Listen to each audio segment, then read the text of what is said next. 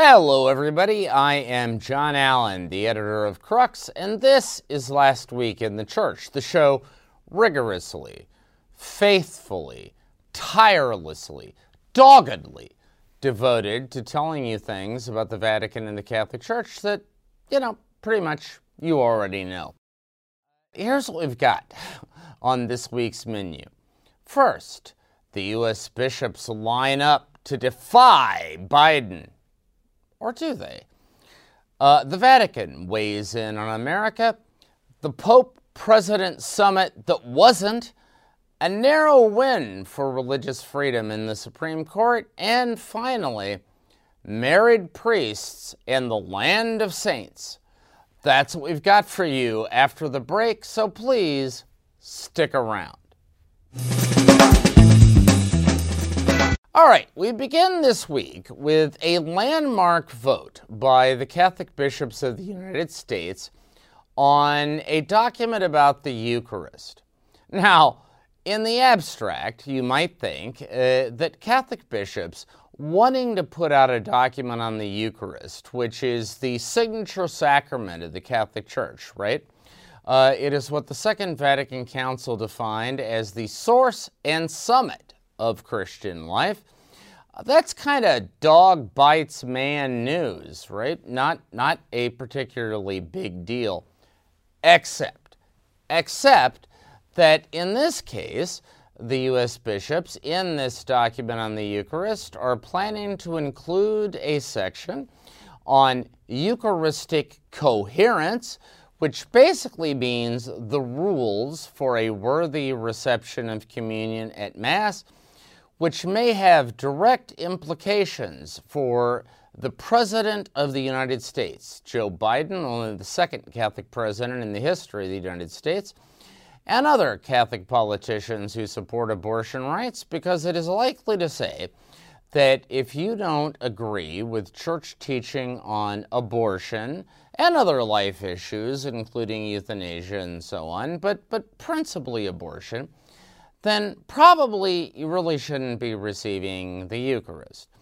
Now, that may embolden Catholic bishops in America who have made it clear that they personally think that President Biden ought to be denied communion when and if he presents himself for it at the Catholic Mass. When this document was up for consideration, there was a very spirited, animated, some would say raucous and unusually candid debate among the bishops. Some of them said very clearly that, look, Catholic faithful want us to take a stand. They want us to make it clear that Biden and other Catholic politicians, so-called Catholic politicians who support abortion rights, that's not okay, and they want us to say something about it. Other bishops were equally forceful and clear that this is going to compromise the unity of the Church in the United States, that it is not a good idea for the Church to be publicly telling the President of the country that he is not in good standing with the Church. And, we're very clear that they are against this idea. Now, where does that leave us? Well, the final vote here was 168 bishops in favor of moving forward with this document, 55 against it, and a couple of abstentions. Now, the question is, that's 3/4 of the American bishops who voted in favor of moving forward with this document on the Eucharist. Does that actually mean that 3/4 of the Catholic bishops in the United States would be prepared to turn away the President of the country in a communion line should he happen to attend Mass in their diocese? There are a variety of different answers to that question, but here's mine. The answer is no. That's not what it means. Here's the thing. There are a lot of Joe Blow bishops out there, guys who are in charge of small or medium-sized dioceses, Because bear in mind, there are 196 diocesan ordinaries in the United States, that is, guys who are in charge of dioceses. There are another 40 or 50, whatever the number is, auxiliary bishops in the United States. And then there are the retired bishops who still have voting rights in the Bishops' Conference. That's more than 300 Catholic bishops in the United States. And I just don't buy that all of them are in favor of communion bans for President Biden or anybody else. I think what happened is this. They were presented with a choice of whether or not to move forward with the document on the Eucharist in a context in which large numbers of Catholics are no longer attending Sunday Mass because of the suspension of public liturgies during the coronavirus pandemic, and in which polls show substantial majorities of American Catholics don't believe church teaching that the Eucharist is literally the body and blood of Jesus Christ. Now, I think it would be a rare bishop who wouldn't be concerned about those two things. I think there are a lot of those 168 bishops who voted for this document not because they want to deny communion to anybody, but simply because the Eucharist is worthy of a document from the Bishops' Conference. We will not know until November, when an actual text is put before the bishops, how they actually stand on this section on Eucharistic coherence. In the meantime, I think it is dangerous and misleading to read this vote as a referendum on where the entire Bishops' Conference stands on the question of giving communion to President Joe Biden or anybody else. Secondly, the Vatican weighs in on America in the run-up to this highly contested vote of the U.S. bishops.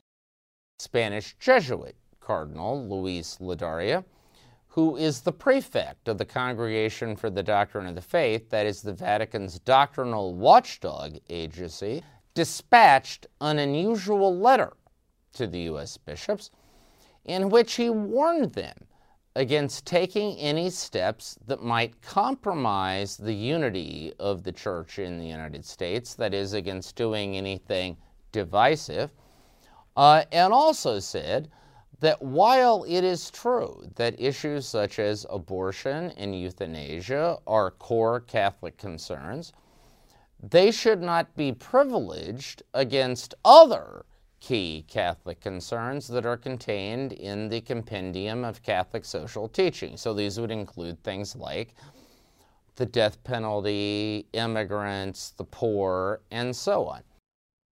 Now, what is striking about this is that the last time the U.S. bishops had a serious conversation about whether or not to give communion to pro-choice Catholic politicians, it was 2004. John Kerry was the Democratic nominee for president. He was a Catholic politician who supported abortion rights. The bishops were debating whether or not there should be some kind of national policy on communion bans. And the Congregation for the Doctrine of the Faith, under then Cardinal Joseph Ratzinger, who would later go on to become Pope Benedict XVI, dispatched a letter to the U.S. bishops in which Cardinal Ratzinger wrote that abortion and euthanasia are not simply two issues among others, they are privileged issues, and that someone who obstinately and persistently defies those teachings should not receive communion. It was taken as bolstering one side in the debate among the U.S. bishops. Now, flash forward 17 years later to 2021, the Ladaria letter under Pope Francis is taken as bolstering precisely the opposite side among the U.S. bishops. So in that sense, it is a measure of how much things have changed in the Vatican between the John Paul Benedict years and the Pope Francis years. what impact that will have on the eventual resolution of the U.S. bishops and the language they adopt in November remains to be seen. All right, third up this week, the summit between Pope and President that didn't happen. So President Biden was in Europe last week. He was here in the UK, which is not Europe anymore, post-Brexit, of course. But in any event, he was on this side of the Atlantic for a G7 summit in the UK. He then traveled to Brussels for a NATO summit. And finally, he went to Geneva for a tete-a-tete with Russian President Vladimir Putin. Now, it was sort of rumored, speculated, at least wondered about when it was first announced that President Biden would be coming to Europe, whether on this occasion he would also meet Pope Francis in Rome. Remember, just the second Roman Catholic president in the United States, a man who has met Pope Francis before, a man who takes his Catholic faith very seriously. So, you understand where the question came from. Now, the closer the date got, the more it became clear that that meeting was not going to happen this time. Nevertheless, there was a Catholic news agency, an American Catholic news agency, that reported that on June 15th, that is last Tuesday, that President Biden would meet Pope Francis. Just sort of said it dogmatically that this meeting is going to take place. Now, of course, the meeting in the end didn't take place. There was another Catholic news agency, again, an American Catholic news agency, in this case known to be liberal, that wrote a kind of, I would call it a semi-gloating piece about how this meeting didn't happen and how it's kind of an embarrassment and how it reveals a conservative agenda. Now look, the thing is this. A former Prime Minister of Italy, Romano Prodi, also former head of the European Commission, told the Italian newspaper Messaggero that it is unfortunate that President Biden did not meet Pope Francis on this occasion, and he suggested that it had to do not simply with the fact that the U.S. bishops were about to vote on this document on the Eucharist, but also with a strong difference between the Vatican and the United States, both under Trump and Biden, on China. The Vatican, of course, has made a deal with China. Both the Trump administration and now the Biden administration have a fairly hard line on China.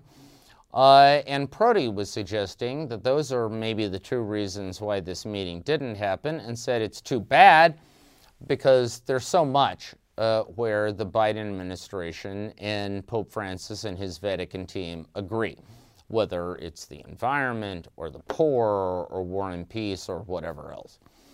Now, here's the thing. I don't know why President Biden didn't stop in Rome, but if President Biden had come to Rome to meet Pope Francis, he would also have to have met President Mattarella of Italy, because it's just unthinkable that a president of the United States would come to Rome and not meet the president of Italy. Rome was not a logical stopping point. His itinerary was Wales in the UK, and then Brussels, and then Geneva. Rome would have been a significant detour. And further, we know that President Biden is coming to Rome in October for a G20 summit. It is widely, I would say almost universally, assumed that he will meet Pope Francis then. And in the meantime, his Secretary of State, Antony Blinken, is coming to Rome this week and is going to meet with senior Vatican officials, possibly including Pope Francis. So I wouldn't make too much out of the fact that this meeting didn't happen, except that it does illustrate how every meeting between a pope and a president, whether it is intended or not, is politically fraught and subject to spin of all kinds, I mean, it's kind of unfortunate that these two men can't simply sit down and have a conversation without giving somebody the opportunity to begin spinning political theories and hypotheses about what it all means. But in any event, the point is, it didn't happen, but it will happen. Take it to the bank. Only the second Catholic president of the United States is going to meet the Pope, and that right soon. All right, fourth up this week.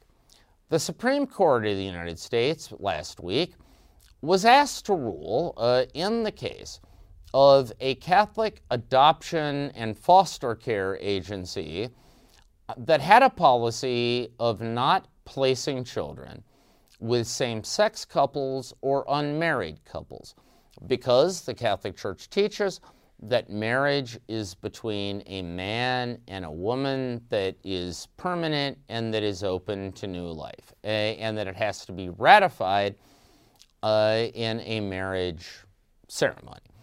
And this agency, the state of Georgia, had announced that it would no longer be eligible to participate in its programming. The agency sued. It made its way up. The Supreme Court, in a deliberately narrow decision, unanimously ruled in favor of this Catholic foster care and adoption agency, but left intact anti-discrimination laws in states and municipalities that are intended to protect the rights of gay, lesbian, transgender, and other couples and families. And so, while this decision is not as sweeping a victory for religious freedom as some of the advocates might have wished, it is nevertheless significant for two reasons. One, it allows at least one particular Catholic adoption and foster care agency to continue doing what it does without the threat of legal prosecution. And it was also a unanimous decision. That is, both the hardcore conservative justices of the court and the more moderate and progressive justices join in this decision.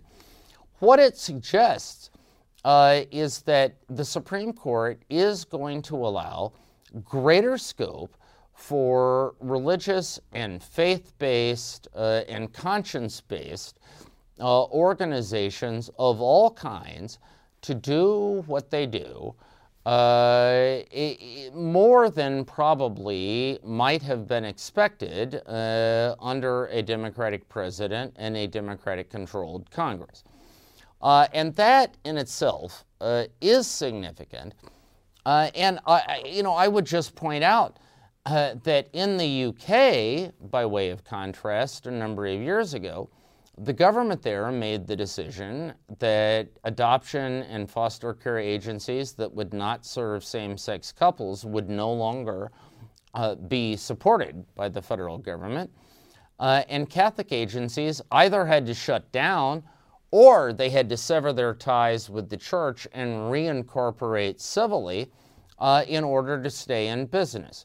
So by way of contrast, it's probably the case that this is a fairly significant decision by the Supreme Court for agencies that are explicitly Catholic or Christian and, as best they can, try to uphold their values in the way they do business. We will see what this means going forward, but in the meantime, this is not nothing. It's an important moment. All right, finally, here in Italy, Umbria, which is a region of central Italy. It's located north of Rome, south of Milan, kind of in the middle there. Umbria is by tradition known as the land of saints. Umbria is where St. Benedict was born. It's where St. Rita was born. It's where St. Francis of Assisi was born. It's where so many great figures, most recently, just last year, a new blessed, a new beato, Carlo Acutis, was beatified. He is also from Assisi in Umbria, kind of young Catholic kid, a techie, who died really early and who died as an extraordinarily faithful Catholic who had an enormous impact on his friends and his schoolmates in terms of drawing them into the faith. I mean, Umbria is just soaked in sanctity, okay? Now, here's a story that has occurred also in Umbria over the last 3 months. In the last 3 months, that is from April to June, 3 different Catholic priests have left the priesthood because they fell in love with adult women and wanted to get married. We are talking about Father Riccardo Cecobelli. We are talking about Father Simone Benvenuti and Father Davide Tanantini. 2 of them, by the way, were the pastor and the associate pastor in the same parish in Umbria. All of them independently developed relationships with adult women, fell in love, and decided to get married. Now, I want to stress, all of them, there is no scandal here because all of them have followed the rules. They have all requested the dispensation from their vows from the Vatican that is required in a case like this.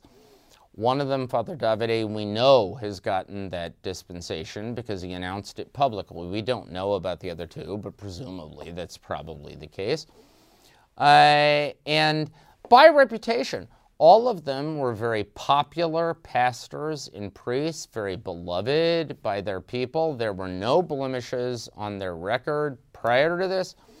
And everybody who has been interviewed from the parishes in which they served said they will be sorry to see them go. Now, for many Italian commentators, this has revived the whole debate about married priests.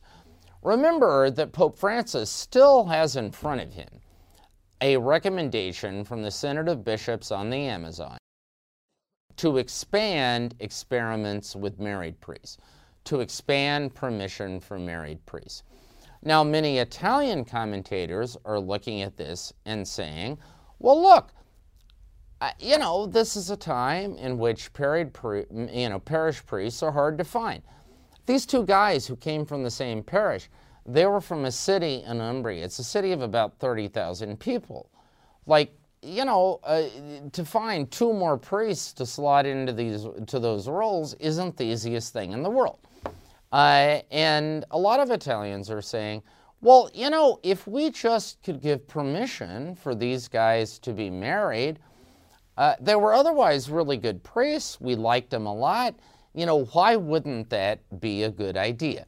Now, of course, it remains to be seen what Pope Francis may or may not do about this. He's had that recommendation from the Synod for the Amazon in front of him for almost 2 years and still has not taken any steps in that regard. But this is a small but poignant reminder on the Pope's doorstep that the debate over married priests is not going away. Some Italian Catholics are saying, look, with St. Benedict, Umbria gave us monastic life. With Francis, Umbria gave us the mendicant life. Maybe today, these 3 priests, that is, Dons Riccardo, Samuele, and Davide, are giving us married priests' life. We will see. But this is a reminder, anyway, that the debate over married priests in the Catholic Church, far from fading away, is still very much a real and present force in church life. All right, you can find full coverage of all of the stories we have talked about on this week's show on the Crux site. That is cruxnow.com. Cruxnow.com, your one-stop shopping destination for the very best in smart, wired, independent Catholic journalism. When you visit the site, and I trust all of you will find that we are in the middle of our online fundraising drive. If you can find it within your bank account and your heart to give us some help, we would be deeply grateful. Also, want to remind you that if you like This Week in the Church, if you like this show, please go on to Twitter, go on to Facebook, give us a like, give us a thumbs up, give us a retweet. Go on to the social media platform of your choice and make disciples of all the nations, because we want to expand the audience for this show and get it in front of as many eyeballs as possible. I will see you next Monday. In the meantime, stay safe, stay healthy, have a fantastic and blessed week. Keep reading Crux. We will talk to you next Monday.